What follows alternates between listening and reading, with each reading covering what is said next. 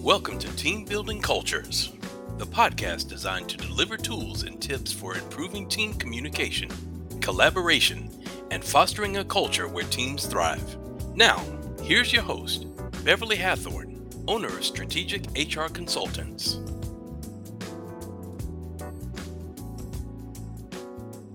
Hello, listeners, and thank you for joining me for another episode of Team Building Cultures. Today, I'm very excited to have Bruno Pesec. Bruno helps business leaders innovate profitably. He is a rare innovator who can claim that he's worked on a regulation-defying freight train and an award-winning board game. In addition to his corporate experience with brands like DNV, which is a global company that regulates vessels, and DNB, which is a global financial company, as well as Kongsberg Group, Bruno runs a community of entrepreneurs of several thousand members. He is currently undertaking a doctorate in organizational change with a specific focus on the issues with innovation in large enterprises. Bruno has co-authored the Augmented Strategy book, a practical guide to making better decisions using data and human intuition. That's really exciting. Thank you so much for joining me today, Bruno. Happy to be here, Beverly. Thank you. And Bruno's joining us all the way from Oslo, Norway. I can barely pronounce it, let alone I've never been there, never been close, but it's just so exciting that nowadays we can just reach out across the world and have a nice chat with people. So Bruno, I think that's wonderful. I think that's really awesome. And I see behind you that you have a video game there in the electronic game. Is that one of the games that you've worked on in the past? This one? Yes. Yes, it is. This one behind me is actually a physical board game done all the way before pandemics and everything that prevented us to hang out together. So it was made specifically to bring people together to develop innovation skills through a simulation of reality, but the feelings are still real. Oh, awesome. Awesome. So today, Bruno is going to give us 5 ways to kind of spot innovation opportunities, and he's going to help us understand how we can create a culture where innovators can grow. So I'll just jump right into my questions here, Bruno. One of my first questions is, when you hear the word innovation or innovator, what does that mean to you? This is a very good question, Beverly, that's often skipped, because innovation is one of those words. If you ask 10 people, you're going to get 20 definitions. So it definitely makes sense to check in with each other. What is this innovation you speak of? So for me, when I talk about innovation, I take a very high level definition where innovation is something new that creates value. Now, it's important to distinguish 2 elements here. New doesn't have to be new to the history of mankind. We are quite inventive as a species. We came up with a lot of stuff. It has to be new for the innovators, the one doing innovation, and it has to be new for the ones receiving that. When it comes to value, it's important to remember there has to be value for the customer or the recipient of the innovation, but also value for the innovator. Because if the innovator isn't able to capture back some of that value they have created, they won't be able to continue innovating. So that is kind of the high level definition of innovation I operate with. And I've experienced that most people have similar or elements of that. It is just sometimes they need to be reminded that, hey, there needs to be some value. Otherwise, it's just invention. Awesome. Well, that's interesting, because you don't think as the provider as the one that's actually needing value, but I guess the innovator takes their new creation, for lack of a better word, and then they can expand on that, their learnings and the developments from that for the next big thing that they innovate. That's interesting. So tell me a little bit about how we can create a culture, or how we can build a culture to support innovation for our innovators to grow. What are the elements we need to have in such a culture? So this is $1 million question for organizations both big and small, and I could probably speak way too long, but I want to focus on a little bit more personal side of it, because there are many ways to approach like innovation, innovators, etc. And one of the things that I think is a bad practice, and I want to call it out, is when people expect that they can mandate others or demand from others, like, hey, from today you are going to be more innovative because we decided this company is now innovation leader. Bam, you're the innovator, go innovate. That's it's I cannot find polite words for the podcast to express my displeasure with that. What is a much better approach is to give opportunity for everyone to innovate, but not demand it of everyone. And this is an important reminder because especially when it comes to innovation in companies that are, let's say, more technologically oriented, so they have technical products or they have expert-driven products, they will usually gatekeep innovation. They will say, oh, you haven't finished that and that type of university, you don't have that and that type of diploma, therefore you have nothing to contribute, which is nonsense. Like, okay, you might be in the business of making freight trains like I was long time ago, but that doesn't mean that only engineers have something to contribute. People from sales, procurement, operations, even accounting have something to contribute, because they also are observing how the business is run. They're observing how the customers are reacting. Therefore, they have something to add. What I'm trying to say, it is better to create a corporate culture, a company environment where people feel that they're empowered to bring forward their proposals and ideas, and they know there are specific pathways for their ideas and proposals to be handled. Because people don't hate being rejected, they hate being ignored. That's kind of the worst thing you can do to your innovators and potential innovators. It was very popular in the Americas, in the Europe, to organize the so-called hackathons and ideathons, which is basically 1 day to 2 day event where you gather all your employees and you ask them to give you ideas. You know, like 5-6 years ago, that was very popular, especially with the boom of so-called design thinking. What usually happened was you would gather, there would be a lot of buzz, a lot of creativity, a lot of energy, and people would do their best to come up with ideas for the company, and then they would never hear back. So next time you invite them to give proposals, they're hesitant or are even boycotting. They tell their colleagues, oh, it's a waste of time. Don't go there. Like, I went there last year. Yeah, we had some pizza, some food, some cool music, but nothing came out of it.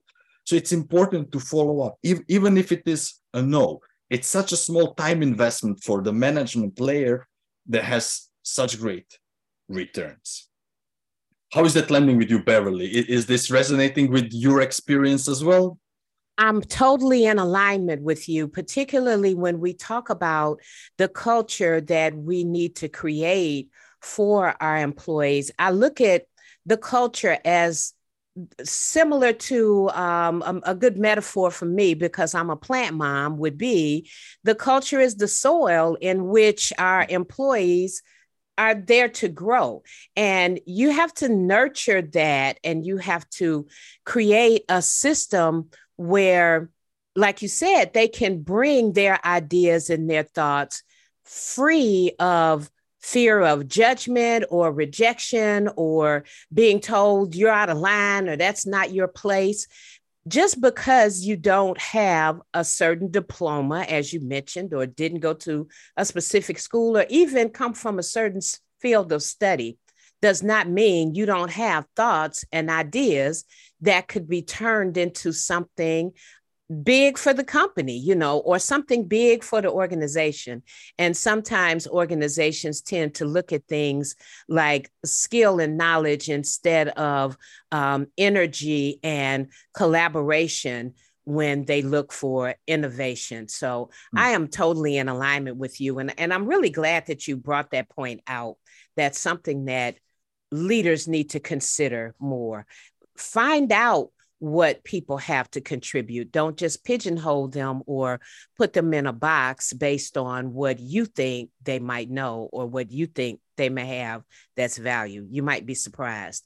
So along with that, what would you say how could we recognize a potential innovator? How could we recognize in a person, hey, I think they've got something to give. So maybe they're not open, or like you said, maybe they've been turned away before and decided, I'm not going that route again. How can leaders, what can they look for to see what they can bring out in their employees? Okay, so I would propose looking at three distinct traits that might be a signal, hey, this person has something. Let's try to, help them, nurture them, help them develop, put them in a fertile soil. It is possible that one person has all three of those traits. These traits can also be developed, encouraged, nurtured. So one is a person that asks a lot of questions. It's important. It's not just about asking questions. When you see a person asking questions with intent to learn, not to like provoke or those, leading questions, but kind of trying to understand. You usually see it when people join the organization and they have a lot of these questions, oh, why is it done that way? Oh, how did it lead to this, etc., etc., etc. And then after some time, organization starts, clapping on that, like, hey, you've been told, you've been explained, etc.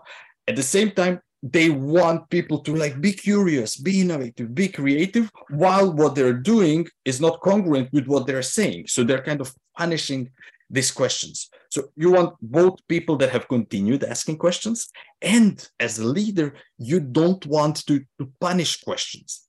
The easiest way to actually avoid that, because the conflict appears when we ask that an individual is questioned instead of a matter that's being discussed. It's important to be able to separate the idea, the proposal, the issue, the discussion point from the individual. So, Beverly, I'm not questioning you. I'm questioning the proposal that you have put between us, or that you're, what you're proposing for us to do. It should be respectful. It should be cordial. But both you and me, Beverly, we should be able to wrestle really hard with that proposal, with that idea. So curiosity, inquisitiveness, that's one trait. Like if you see a signal, hey, I want to give attention to that person, they might have, let's say, higher potential to be a good innovator. Another trait is restlessness. Like people, you see them, not just questions, but kind of, they cannot just sit, stay put. They're always kind of moving around the organization, asking not just questions, but kind of trying to do, okay, could we do that? Could we do this instead? Have you seen what just happened? Like our competitors just came up with this. Oh, I was reading those newspapers and that new cool thing. Oh, ChatGPT, what's happening with that? So it's kind of a restless person that's always, energetic, looking around, etc. Some people might say, hey, like, what's this? They have ADHD, they're neurodivergent. Oh my God, put them on the pills or something. No, they're just enthusiastic, they're energetic, and they're releasing it into environment, but the environment is not giving them back what they need. So that person could be a high potential innovator. They just need to be coupled with someone who is able to basically navigate their energy and point them. They're throwing their energy in all the directions because, truth to be told, and to no insult to any listener that might be in the management in a company might fail to provide actually clear direction, clear strategy, clear objectives. So the person is also a little bit confused. So they're just following their own interests. And the third trait that is very, very important and sometimes overshadowed in the innovation world, and that is tenacity, ability to actually suffer through everything that's necessary. I'm not talking about mobbing and the workplace abuse. I'm just talking in general. Innovation is a difficult process. It has a lot of ups and downs, which is a natural part of innovation process because it's very, very uncertain. Like you might have the best people, the best ideas, it may still not work out because who knows what. The world's changed. We've seen the world dramatically change twice over the last 3 years. So something that was great today could be bad tomorrow. And you have to be able to take that, that it doesn't ground you and that you just don't give up and suffer from dramatic burnout or something. So tenacity here is very, very useful trait as well. These three are not mandatory in a way, hey, you must have all these three to be an innovator. But I say these three are good signals that, hey, that person might be worth attention, might be worth, having a chat with you and maybe some encouragement. Have you thought about taking on this type of project that's more about innovation, more about value creation? Would you dare to step out of your comfort zone and try it out? And you might be surprised with what these people have to share back. Yeah. I like all three of those traits, and I see where they would be great together. But even independently, as you said, they don't need all three of those traits, but even independently, for instance, the tenacity, the ability to keep going through iteration after iteration of your thought or your product or your new idea until you nail it just right. I'm sure that most of the great innovators, it wasn't, Eureka, there it is. It was Eureka, I finally got it, so, nothing like comes about, probably most things, the first time. You've got to trim it and rearrange it and reposition it and keep trying until you get it just right. And then particularly, I like the inquisitiveness. When people are inquisitive, that means their mind is working. And that's when you can get the collaboration that you need. If you can understand how that looks and to pull that out and to grow that and to help them develop that, they might not even be aware that they're innovating. But they know that there's something on the tip of their tongue that they can't quite, get it out. And I'm thinking of a better way to do this, or, I'm wondering if, we need this type of product or we need a new process. So, and then definitely the restlessness, when people are trying to find where they belong, where they can best support their growth and their energy and provide to the organization. So yeah, those are really three really great traits that I definitely think we need to pay attention to when we're looking at potential innovators, and so that we make sure we don't miss our potential innovators. So with that, when you look at innovation, what are some innovation mistakes that you may have seen? Some things that you think, okay, well, maybe they should have left that on the drawing table, or, what are some of the mistakes that you've seen? Okay. So I already mentioned one, but I want to call it out explicitly. And that is going hard on people. You should go hard on ideas, not on people. Mm-hmm.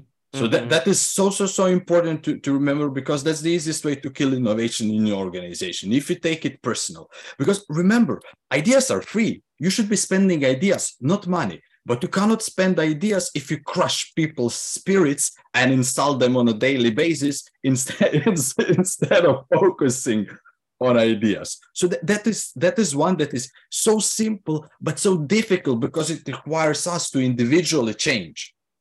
And that's sometimes difficult, because the older we are, the longer we have been on this world, the more we are set in the way we speak to each other. So it gets more difficult to change it. Another thing that's very important when it comes to especially innovation is something that's called sunk cost fallacy. Forget about how much you have been working on it. That should not matter in deciding if we are moving forward or not. If you've been doing this for 2 years and have invested, $2 million, that doesn't mean you should keep investing more millions and keep working on this idea. You should stop and you should reassess. Okay, how is the market reacting? What have we learned? What do we want to do next? That's very, very important. A very simple thing to prevent from happening. And one more brief mistake to share. Again, Beverly, you hit me with a topic I could be speaking way too long about, but I want to focus on just one simple one. And that is when people confuse thoughts for ideas. A thought is unfinished. It's just a string, something that came to you. The problem is, if you think that it's an idea, you will take that thought and then you will start analyzing it, prioritizing it, taking it to conversation, discussions, etc. That's a waste of time for everybody. An idea has clearly who is it for, what is it about, and how are they going to benefit. It doesn't have to be like a 30-page answer. It can be like 3 sentences or 1 sentence, but there is something there that is then worth of further prioritization. Maybe Beverly, you and I need to go and test this idea, but just a thought. If I have a thought, it's my job to clarify that thought into an idea. I could ask you, Beverly, for your input, etc., but I should not involve 20 people to refine that from that thought to idea. I'm focusing on these small things because the larger the organization is, the more they can save by avoiding these small mistakes on a bigger scale, instead of going and looking for that one big mistake to never happen again. Yeah. You dropped a nugget there. Ideas are free. Listen to that, folks. Ideas are free. So when you see that someone has an idea, let's try to develop it. Let's try to expound on it, because at that point, it hasn't cost anybody anything. And it might end up being the next best thing, the next great thing. So, and there is a difference between a thought and an idea. A thought is just kind of a fluffy little thing floating around there, but an idea has shape, it has form, it has parameters. We know who's going to benefit from it. We know how it's going to work. We know what we need to do to put it into action. So there's a difference between thoughts and ideas. But I really like that nugget. Ideas are free. Let them flow. Don't hinder them. Don't shut them down. Sometimes, people get into a position where your idea might be something that they just want to take as their own, or maybe, they want to develop it themselves, but, ideas are free. So just let them go. And even though you might have some sunk costs at some point, maybe just kind of reassess your position, your thoughts, and how you've got your idea aligned. And maybe you need to switch from east to west, or from north to south, or, up to down or something. Maybe you need to make some changes, but if you think that idea will work, keep it pushing. Definitely keep it pushing. So, Bruno, these were some very good, really good nuggets that you dropped on us today. Thank you very much. So I want to kind of move on to let our listeners know what special offers or opportunities you have that you're promoting today that they can take advantage of. First, Beverly, it's always my pleasure to share more with people that are happy to learn more. So I hope that your listeners try at least one thing. You pointed out some nuggets. I was nodding all the time. For those that do not have video, like I almost got a neck injury from all the nodding. In terms of offers, I like to keep it very simple. I was very lucky to have parents that supported my education. I was very lucky to have mentors that were happy to satisfy my curiosity. So everything I learn, I share freely and openly on my website. Everything we discussed today, if you want to learn more, just go to www.pesec.no and you will find a bunch of articles, bunch of resources about innovation mistakes, measuring innovation, setting up innovation teams, everything that Beverly asked me about and much more. Use it. Reach out if you need help. I will help if I can, but use it, innovate better, make a better world. I would love it. I'm sure Beverly would love it as well, because we love helping people. Yes, we are definitely helping people. And I have a feeling you have a related book here. And I have a feeling that that book is also going to be very beneficial to our listeners. It's called The 9 Big Don'ts of Corporate Innovation. And you can get that at www.pesec.no/9 Big Don'ts of Corporate Innovation. And I'll bet that there's other little gems and nuggets that everyone can use in that book. It sounds like a really interesting book. So, Bruno, I just want to thank you so much for being with us today. If you will tell our listeners once again how they can reach you, I just want to make sure that they got that, because I'm sure we're going to be trying to reach out to you. Happy to. www.pesec.no.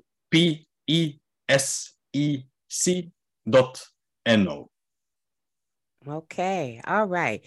Bruno Pesec, innovation, showing us how we can find the innovators in our organizations, how we can nurture those innovators, what qualities to look for in those innovators, and what red flags to pay attention to, what leaders don't want to do. Bruno, thank you again so much for joining us today. And I hope you have a wonderful day. And I'm sure our listeners have picked up lots of different information and will be visiting your website. Thank you so much, Bruno. Thank you for tuning in to another episode of Team Building Cultures. We hope we have delivered helpful and enlightening information to help you create your dream team. Join us next time